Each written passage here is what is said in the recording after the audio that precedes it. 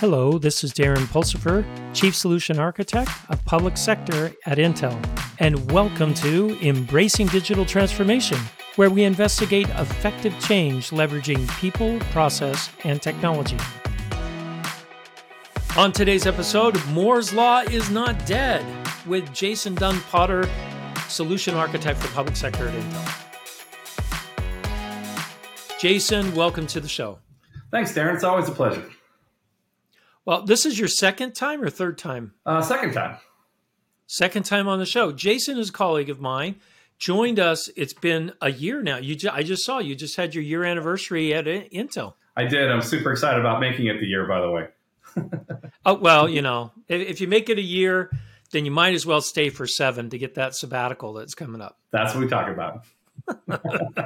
So, hey, today we want to talk about Moore's Law. There's a lot of conversation out there in the industry that, hey, Moore's Law is dead. We can't get any more out of Moore's Law. Let's talk a little bit. Let's dive right into that. Sure. Let's talk about it. So I will tell you, and I've only been here a year, but what I've seen in the last year has just been impressive. And we've been a busy year. I mean, you think about all the things that are going on. Obviously the launch this week is a big deal and everybody wants to talk about that. But I want to talk about the revolution that got us to that and all of the work that went into this. A long time ago, a great leader told me iron sharpens iron, right? And I didn't know what that meant. I had to look it up. I wasn't versed. And he said, listen, it's all about if you surround yourself with great people, you become better, right? And when you're great, you make everybody else look better. And at the end of the day, when you look at what Gordon Moore and the giants that came behind him did, you can see how far we've come in just a short matter. Everyone, every day, understands technology's changed. Just look at, your car's backup camera in the last 5 years, right? Every time I get into a new car, I look at, we rent cars all the time, right? We travel. Every time I get in a brand new car, I realize it's even better than before. Sharper image, brighter colors, all the technology advancements on the little things, right? Think about how big, how much better your camera zoom is on your smartphone. We are aggressively moving out in every direction. I would say Moore's Law applies to a lot more than just the compute evolution. I think it is the entire technology evolution that's following. So you still think that every two years, everything's doubling in speed or performance or whatever the case may be? You still believe that? I do. And I will tell you, looking at our roadmap for 24 and 25, I believe it's going to be even faster. And it's an average, right? But at the end of the day, we've seen this in our roadmaps before, right? Sure. We've had size of transistors stall for a little bit, and then all of a sudden some new technology comes up, and now we're 4 times smaller than the previous one. So yeah, and it all comes down to competition, right? Competition makes you better. It's no different than watching the Olympians go out every year. Everybody watches the Olympics, right? Because national pride, but also to watch people at the top of their game perform things that other people just dream of.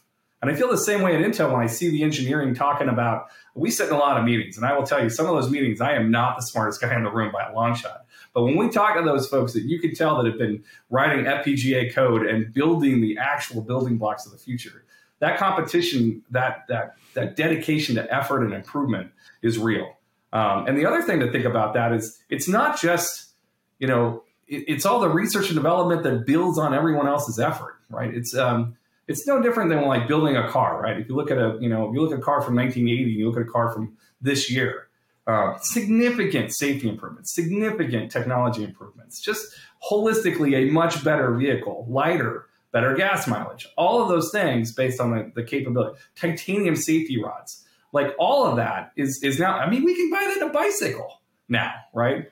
It is significant. Like anybody can buy that at a bicycle shop now in town. Right? So do you feel that sometimes without the competition that technology lags? So there's no motivation to move forward. What would you say? My thought process is simple. Like at the end of the day, if you don't have anybody directly competing with you, then you have no reason to try to. You have no reason to enhance your product line, right? If you're the only game in town, then you're the only game in town. There's no driver, right? Business is business, right? At the end of the day, making money is important for companies. But here's the thing, right? I'm not going to invest money in research and development and advancement and capability and enhancement if I'm making margin every quarter, right, forever. There's no reason or justification to spend the research, spend the money and the energy to get better, right? But when you said that, the first thing that popped in my mind was the 1960s. Sure. Right? Sure. The moonshot.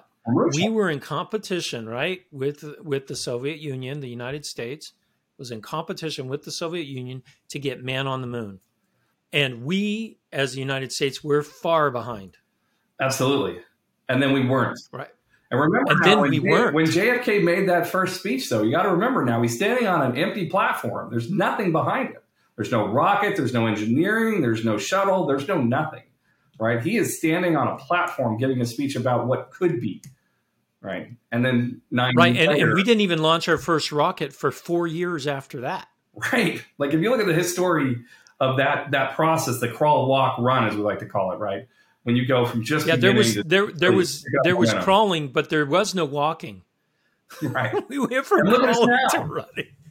And now we have rockets that return on their own and land on a moving ship at sea. I mean, well, and that, yeah, but our space, we kind of stalled because there was no more competition. There was no more competition, and that beats back to the point, right? If you don't have anybody driving you for success, and you don't have anybody, if you what they say, risk it for the biscuit. If you're not hungry, right, you're not going to be, challenged, and if you're not challenged, you're not improving. And it's no different than people who train for marathons. Right? People who go out and excel in some capability or skill. I will tell you that nothing makes you better or put up more Christmas decorations than your neighbor putting up Christmas decorations. Right? Let's be think about this, right? Oh, that is so true. Your lights, right? You're like, well, everybody did that. That was great. And then the next person got an inflatable, and now everybody's got an inflatable, right? And then somebody had those big stick deer, and then it goes from there. So I think. All right. So I have a question around that. Sure. Do you think, because you're new to Intel, sure. So you can have a perspective outside. I've been at Intel too long now. I've been here 12, 13 years coming up. Do you think that maybe Intel got complacent? That we didn't have real competition for some time, and now we do? And that's changing things? Yeah, you know what? Honestly, I think there's some truth in that. I think that we were the biggest game in town, right? Everybody knows the leg. I can't walk into a room of anywhere and someone doesn't, when I say I work at Intel, and they're like, oh, I know what that is, right? They may not know everything about what that is, but they have name, face recognition. I mean, there's a couple key companies in the world that if you say, oh, I work at wherever, people are going to be like, oh, I know what that is, right? Intel is that. And I will tell you, if I ask them to name 5 other chip companies, they will not be able to tell you that, right? Even to today. They may be able to name 1 or 2. Maybe. Right? But then by and large, most of the folks working in like public high school do not, like teachers. I meet with a lot of community service folks, teachers, firefighters, other folks. They may not be able to name 3. Let's do that, to be fair, right? And so there's value in that, having a name that everybody recognizes, but you got to earn that reputation. And here's the other thing. Reputation's only as good as your last product, right? So, there's a lot of companies, Sears, Kmart, and others. We talk about some of these old Woolworths and some of these other old companies that aren't doing so hot. And today, you can tell they were the king of things. I mean, Sears was one of the first ones to ever do the Sears catalog. I mean, that revolutionized the. They did online. They were online, right? They were their version before the internet. Online seller, right? And you know what? They had that competitive edge for decades, like decades on decades. And now, hard to find one. And so you've got to always be. You can never be, and I hate to dime on these companies because there were some really hardworking folks that worked in all of these places. Oh, absolutely. Absolutely. Leadership, you cannot become complacent in your space. If you do, you will fall to Blockbuster. You will fall to the other non-evolving iterations of things. Fujitsu Film in the analog film business. Polaroid Kodak. In the original print Kodak, right?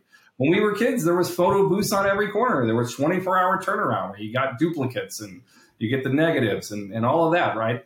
None of that exists today. And it's not that the technology was going to stay the same. It's not. It's that the fact that it was going to revolutionize. Do you want to keep being that name in the revolutionation space where you're moving out and you're being that edge provider? By the way, think about it. Think about how big Blockbuster was compared to how big Netflix was for 20 minutes, right? largest retailer in the world, right? I mean, honestly, all over the country for Blockbuster. And Netflix was a startup with 20 people, right? They could have gobbled them for $20. But they said, no, we're going to pass because we don't feel like that's a good business model for us. And Blockbuster, everyone knew the name. Everyone. Right? Yeah. Yeah.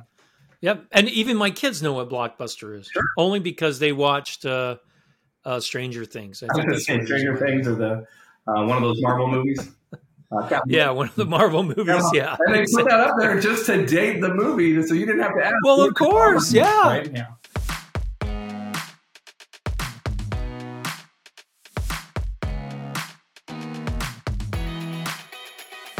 Yeah. So what prevents a large companies from falling to that? I mean, I think having a business strategy that ever evolves, you always have to be looking at what am I doing now and how do I get to the next plateau, right? Especially in a tech company or an industry that's service related where you're providing to the company, to the public, right? Let's take, look at education, right? Education was books and libraries for centuries, books and libraries. Okay, well, you go into a library today and it doesn't have computers and terminals. It's not a library you'd recognize, right? Not today. And so they're already making that evolutionary jump to say, how do I provide education and information exchange? Anybody can go home and Google something, but how am I providing content? How is it different in a library? Yeah. Right. How is it different in a library? And how am I developing those programs so that people will want to come to them? And so, I have a lot of experience in that space. Another one that just popped to my mind, and it's a company that owns the market and had a huge competitor, and that's Walmart. Sure. Walmart's biggest competitor is Amazon. Amazon, by far. Right? Right. By far. But guess what? Walmart is kicking their butt in certain things. And they pivoted. And they pivoted in such a wonderful way that my kids that have kids, right? Sure. They drive up and the groceries are put in their trunk and they drive away. Right. Right, because you can now go to the store and get it right now, and it's that right now. Yeah. And I want to hold it in my hand. I want to look at the product. I want to know that I'm getting what I wanted. Right. Well, and then also it's funny because my daughter, who's got kids, she doesn't want to take the kids in the store. Who wants to take a 1-year-old, a 4-year-old, and a 6-year-old around Walmart when it's snowing outside? No one. Well, look at Albertsons, Safeway, Randall's, and H-E-B down here in South Texas. They all have drive-up curbside now. You can order all your groceries. Yeah. You pull up. They throw in the back of the car. Let me tell you, if you've got a physical disability, if you've got to ride the little crash cart around the store, nothing's easier than pulling up and getting those groceries hand-delivered, right? In and out, 10 minutes. You've made your selection. You had plenty of time. You can reorder the same things. It's not just a little better. It's a whole lot better for some people. Now, I want to walk the store, but not everybody wants to do that. Yeah, no, but there's still something interesting about that. It's because Walmart bought Jet. They could have just moved completely retail, but they understood one thing. People still want a sense of community. Mm-hmm. They still want to know when I drive to Walmart and the drive-thru or the pull-up, I recognize the shopper that got my stuff for me. Mm-hmm. And I can say thank you. They still want some connection to their community. It's also jobs in your community. It's also, there's a lot of goodness that comes out of that, right? So to answer your original question, I think the big thing is always be looking to be more agile because that is the only way to stay competitive. And if you're not always asking, you should wake up every morning. If you're a senior leader in a company just like ours, you should be asking, okay, what's next, right? It's never like, oh, we're good. We're never good. We are never, ever going to be great. Like we are one product away from being replaced by somebody else. And there are a lot of other companies in the same trade space that don't exist anymore for this exact reason. They did not evolve fast enough. They did not pivot to the next opportunity. Like it's a thing. So let's talk a little bit about, do you feel that competition that we just talked about and the ability to innovate and be agile, is that what's really driving Moore's Law? Or is it just that we're getting smarter? You know what? I think it's definitely the competition. Because here's the thing, right? it's not one, nobody, no one person was the Gordon Moore of today, right? We are a team. We are, like I said, iron sharpens iron. We have a plethora of engineering assets and people dedicated to this trade, and they are working every day to make it a little bit better and be more efficient. You need a comprehensive team. No one person is the answer. Look at the CEO. He's not the only one that was on the chip design. It was a team of folks, right? And it may have one captain of the ship, but the whole crew makes that happen, and everybody appreciates that. And I will tell you. So, are you saying that Go the systems are too complex today for it to all fit into one person's head? Is that what I'm hearing? I don't know that that's true, because I think that there's some evolution, like advancements. Somebody came up with the idea, and then a team went to work to build that idea. Gotcha. You see what I'm saying? Gotcha. Kind of like Elon Musk. Let's talk about him, right? Right. Love him, hate him, doesn't matter. Respect. But he has moved. Right. He has moved industries because he went in that direction and he got people to follow him. So he is no different. The space than industry, Boring Company, Neuralink. Not just a thing, all kinds of things. But the other thing to keep in mind is that those people exist where they're outside the paradigm shift, where they say, "Why not?" Right? Don't tell me we can't do it. Tell me why we can't do it, and then show me how we're going to get over that, because we can. Right? Somebody said, "Oh, we've never done that before." Great, let's go do that anyway. And this is the same thing. This is no different than the first people that invented parachutes, seatbelts, airbags, crash sensors. No way. Let's talk about the parachute thing. Sure. Okay, because we feel this way sometimes. We do. All right. If you and I were inventing the parachute, who would use it first? Right. So I will tell you right now, somebody that you trust, somebody who's got a whole lot of risk, they're risk averse, right? They just jump in there. Right. And then also, do I need it? Right. What drove that innovation? Right. What drove that innovation was the military needed a new solution. And now we have hobby parachutists that go out on weekends. And I mean, they're all over the country where you can jump out. I've got a friend that's out like 3,000 or 4,000 jumps in on his log. I mean, he is a jump junkie. I'm sorry. That to me is crazy. Why would you jump out of a perfectly good flying machine? I will tell you that there's lots of thrill seekers. It's the best 2 minutes in sports, right? I know the Kentucky. All right, so Jason, I have to ask you a personal question then, because you're retired Army. I am. So did you have to jump out of an airplane? Nope. I was an air assault guy. I was a helicopter assault guy. I never got a chance to go to airborne school. And never. I was too old to go, and everything hurts at that point. But Pat Asplund on our team definitely went, and I believe General Horlander also went. I think he did. I think he talked. I'm pretty sure they both went. It's very common for them to, a lot of folks go. I'm not a small community of folks. Like I would say probably, I don't know, anywhere between 15 to 20% of the military has gone through some kind of training of that nature. And that may be a little high, but it's definitely more than a few.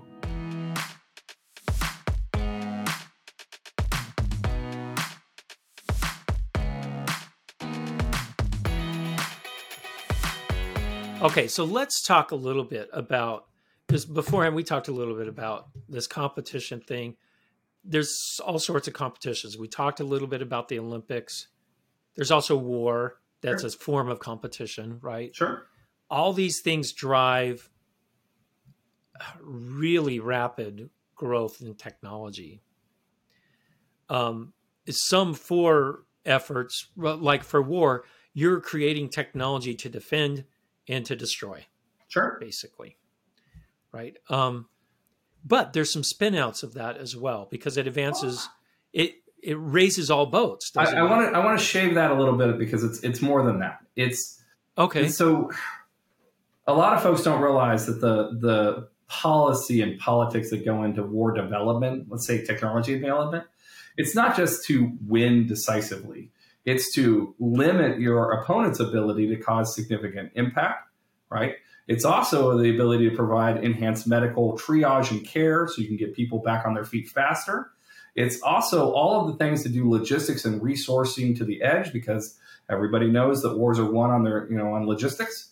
And so we're not just talking about smart munitions. We're talking about the entire holistic look at when you look at the DoD as a whole, right, how they do business, they find all kinds of things that they care significantly about. And whether it's better first aid bandages that get troops back in the fight instantaneously. We had smart bandages that had chemicals in them. So when they're exposed to blood, it released the chemical.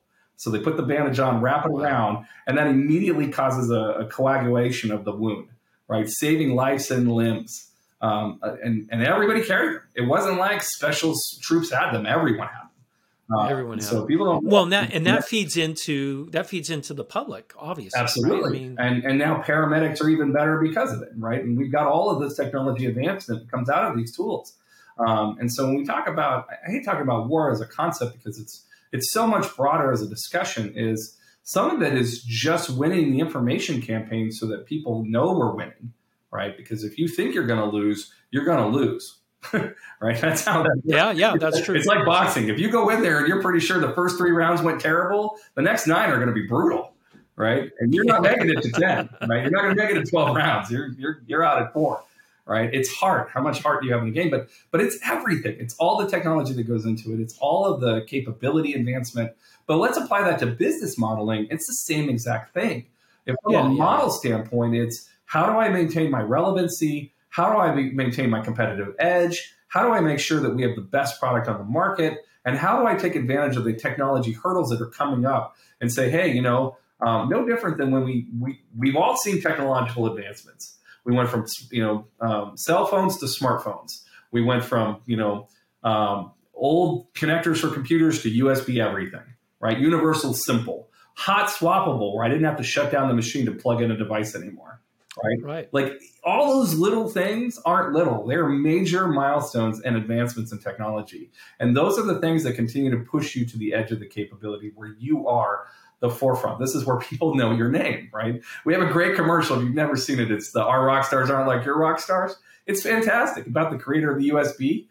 Fantastic video. And if you don't know anything about it, all it says on the bottom is creator of the USB, right? That's it. You don't need a PhD understanding of how he got there. You don't need an understanding of the team and the energy and the hours and the years that it took to get there. All you know is it revolutionized the way you do machine work. And today, every person plugs in their phone to everything and takes advantage of that capability, right? And we are continuing to Thunderbolt 4, right? We took a USB-C and said, hey, how do I get more out of that same connector, right? Just one more example of evolutional change. And it's not a thing, it's everything. You have to be agile in every area, especially when you talk about, you can have the best technology in the world, but if you don't have a logistics fabrication facility that can keep up with demand, if you don't have the supply and logistics channels worked out, so there's a lot of other advancements. It's not just technology advancements, it's being agile, being smarter than your competition on how to get the right resources to the right places at the right time. Cut down on the work in place, right? Work in progress, the WIP, right? Shorten the WIP cycle so that you can get more to the field faster. At the end of the day, that's the stuff that drives innovative change in businesses. No different than automating logistics systems, RPA screen scrapers that pull from analog systems and bring to digital systems and advance it. There, just any one of those things could be the change that you need. I mean, let's think about like FedEx, right? FedEx went toe-to-toe with the Postal Service for 20 minutes, and they were like, look, we can get you there faster, better, smarter. UPS has been around forever, right? For as long as I can remember. And then all of a sudden, FedEx is like, yeah, but I can move it by plane, and I can clock that package to your door. And then pretty soon, there's a great meme about all these different, and the post office sends you a notification. It's probably on its way, right? And then, UPS sends you a note saying, hey, how far is it? How many days out? FedEx says, hey, I left it on your doorstep. Here's a photo. You know what I mean? So it's like this, and they're all continuing it's raising that step. It's raising everything. So this competition's great. Yeah. Let's talk a little bit about Intel, because Intel, we compete really interestingly. Sure. We compete on the process nodes, which means the actual building the silicon. And we also compete on the architecture side, which is what am I putting on that silicon? So, right? Yeah. I think the biggest surprise for me was to discover how much work we put into software. Something like, I don't know, 15 to 20,000 software developers at any given moment, making the software side of the hardware more efficient between the OS layer and the hardware layer so that you get the best API maximization. Because at the end of the day, if the workload runs faster, then you think the CPU is running faster. You can't make a corollary that the software is enabling the hardware to run faster.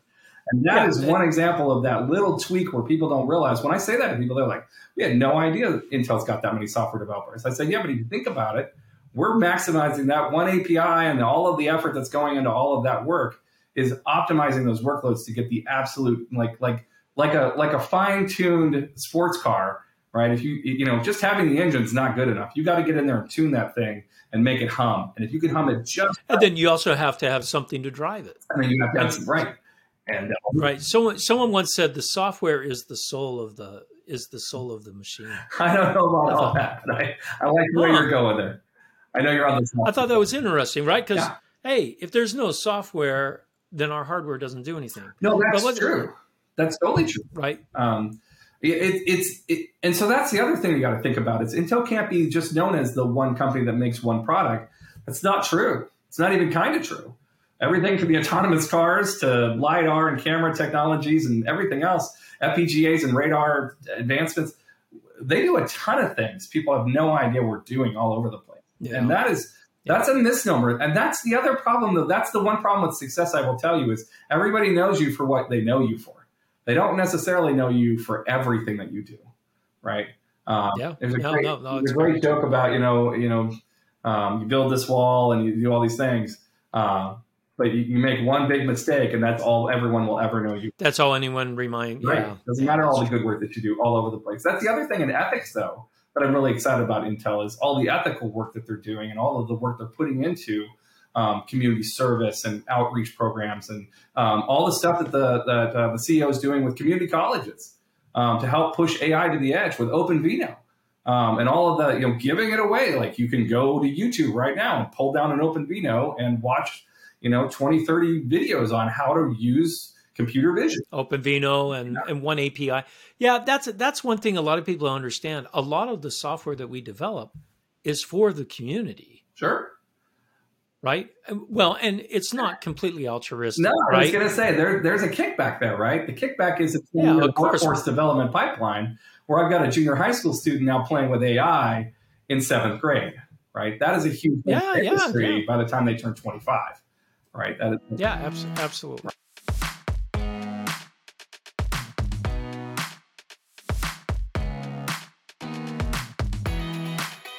All right, let's talk about some of the new innovations that we're seeing, and we talked earlier about the process node. We're shipping 5 nanometers, which is super small. Super small. Right, and I mentioned this. I'm going to mention again. The coronavirus is 72 nanometers in diameter. We're shipping transistors today at 5 nanometers and in 2 years at 18 angstroms, which is 1.8 nanometers. That's really, really small. Just the fact that we're measuring in angstrom should be a world-renowned high five from a technology development. It really that is what tells me Moore's Law is never dead. That has never been more true today than it's been in its entire existence. Well, I don't know. When we start can we go subatomic? I don't think we can. I don't know how far. Well, here's the thing, right? We never thought we'd get past the sound barrier, and now you do it every day, right? Yeah. We never thought that. I will tell you, if you've ever interviewed a grandparent from the 30s and 40s about the advancement of the technology, remember now, we didn't go past supersonic until like 1945. Right. And so they grew up those crop duster engine jets, the biplanes of their time, the P-51 Mustang, it was like the hottest thing because it was the fastest thing in the air until it wasn't. Right. Yeah. And nobody realized you put that first jet engine on the side of a vehicle. All of a sudden we were traveling past. I mean, if you've ever been to an air show, and I highly recommend them, if you ever watch the Air Force Thunderbirds or the Navy Blue Angels, and they come by and all of a sudden they fly right over the crowd and like 2, 3, 4 seconds later, that sonic boom follows behind them. That is an experience you will never forget. And that is just one example of they never thought we could until we did. And now it's until we did. Until we did. And I will tell you, if you ask somebody 30 years ago, we'll go back 30 years and say, hey, do you think we'll ever get to angstrom measurement? And they're like, I don't even know what that is. Right? Yeah.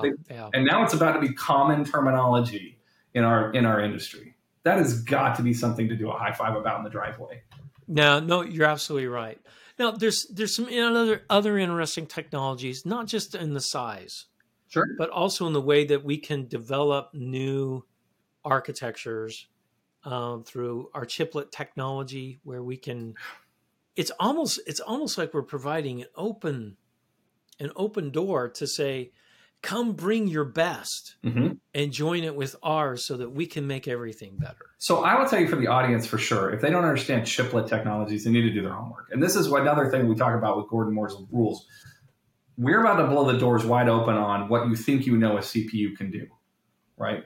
Between the chiplet technology, and chiplets is the ability to put other chips with a CPU next to a CPU, basically on the same framework, so it can do a whole bunch of very interesting things.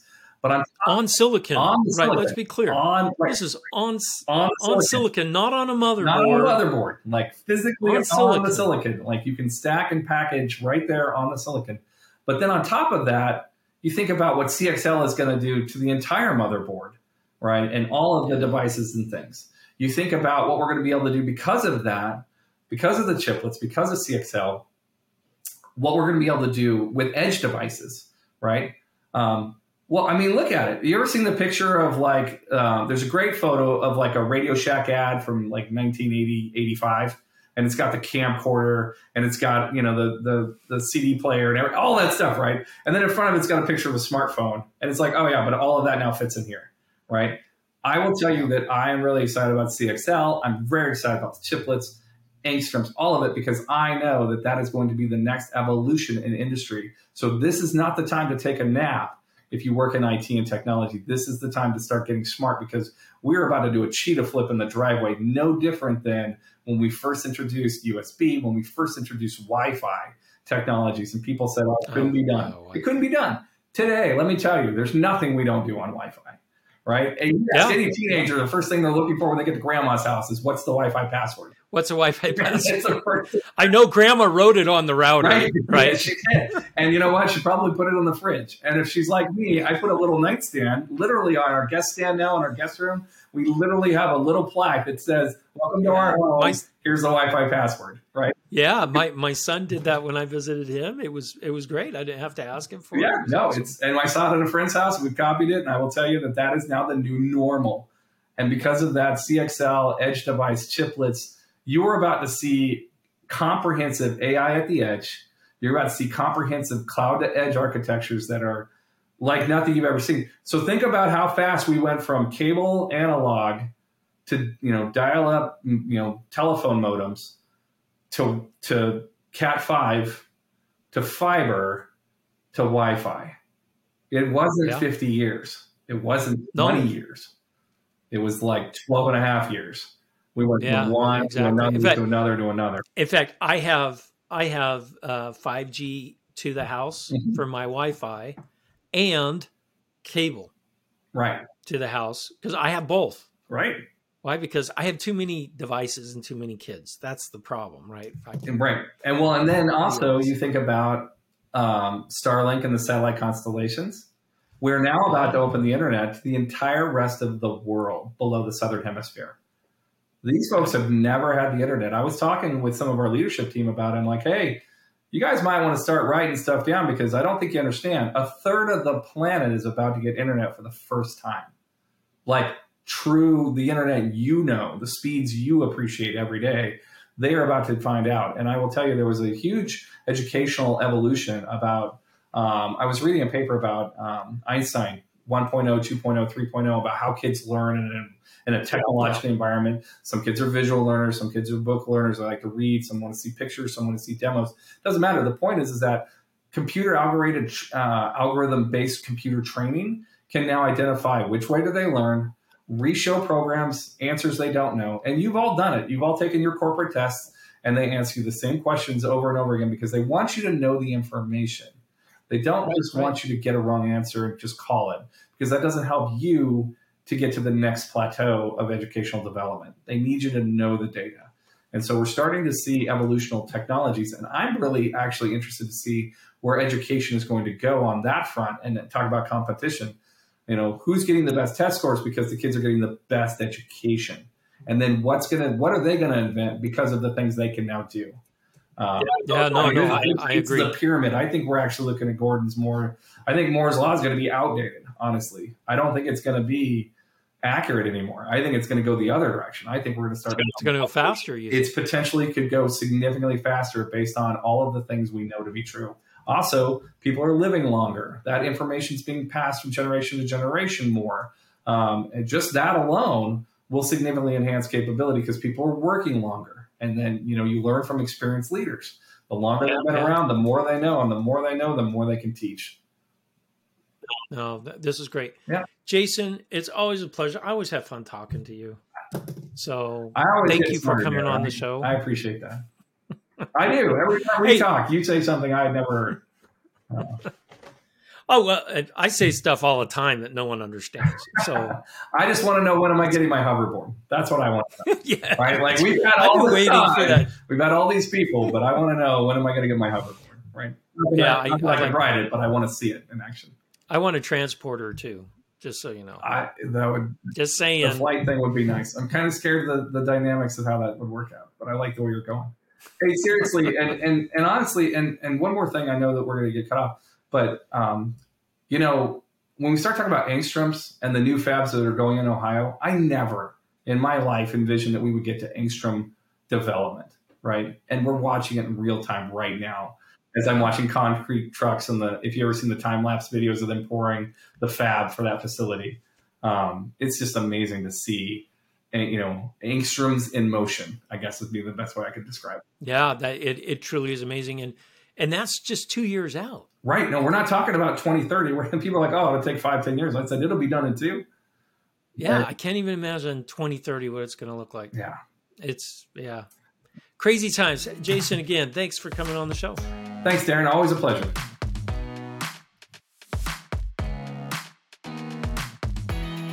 Thank you for listening to Embracing Digital Transformation today. If you enjoyed our podcast, give it 5 stars on your favorite podcasting site or YouTube channel. You can find out more information about Embracing Digital Transformation at embracingdigital.org. Until next time, go out and do something wonderful.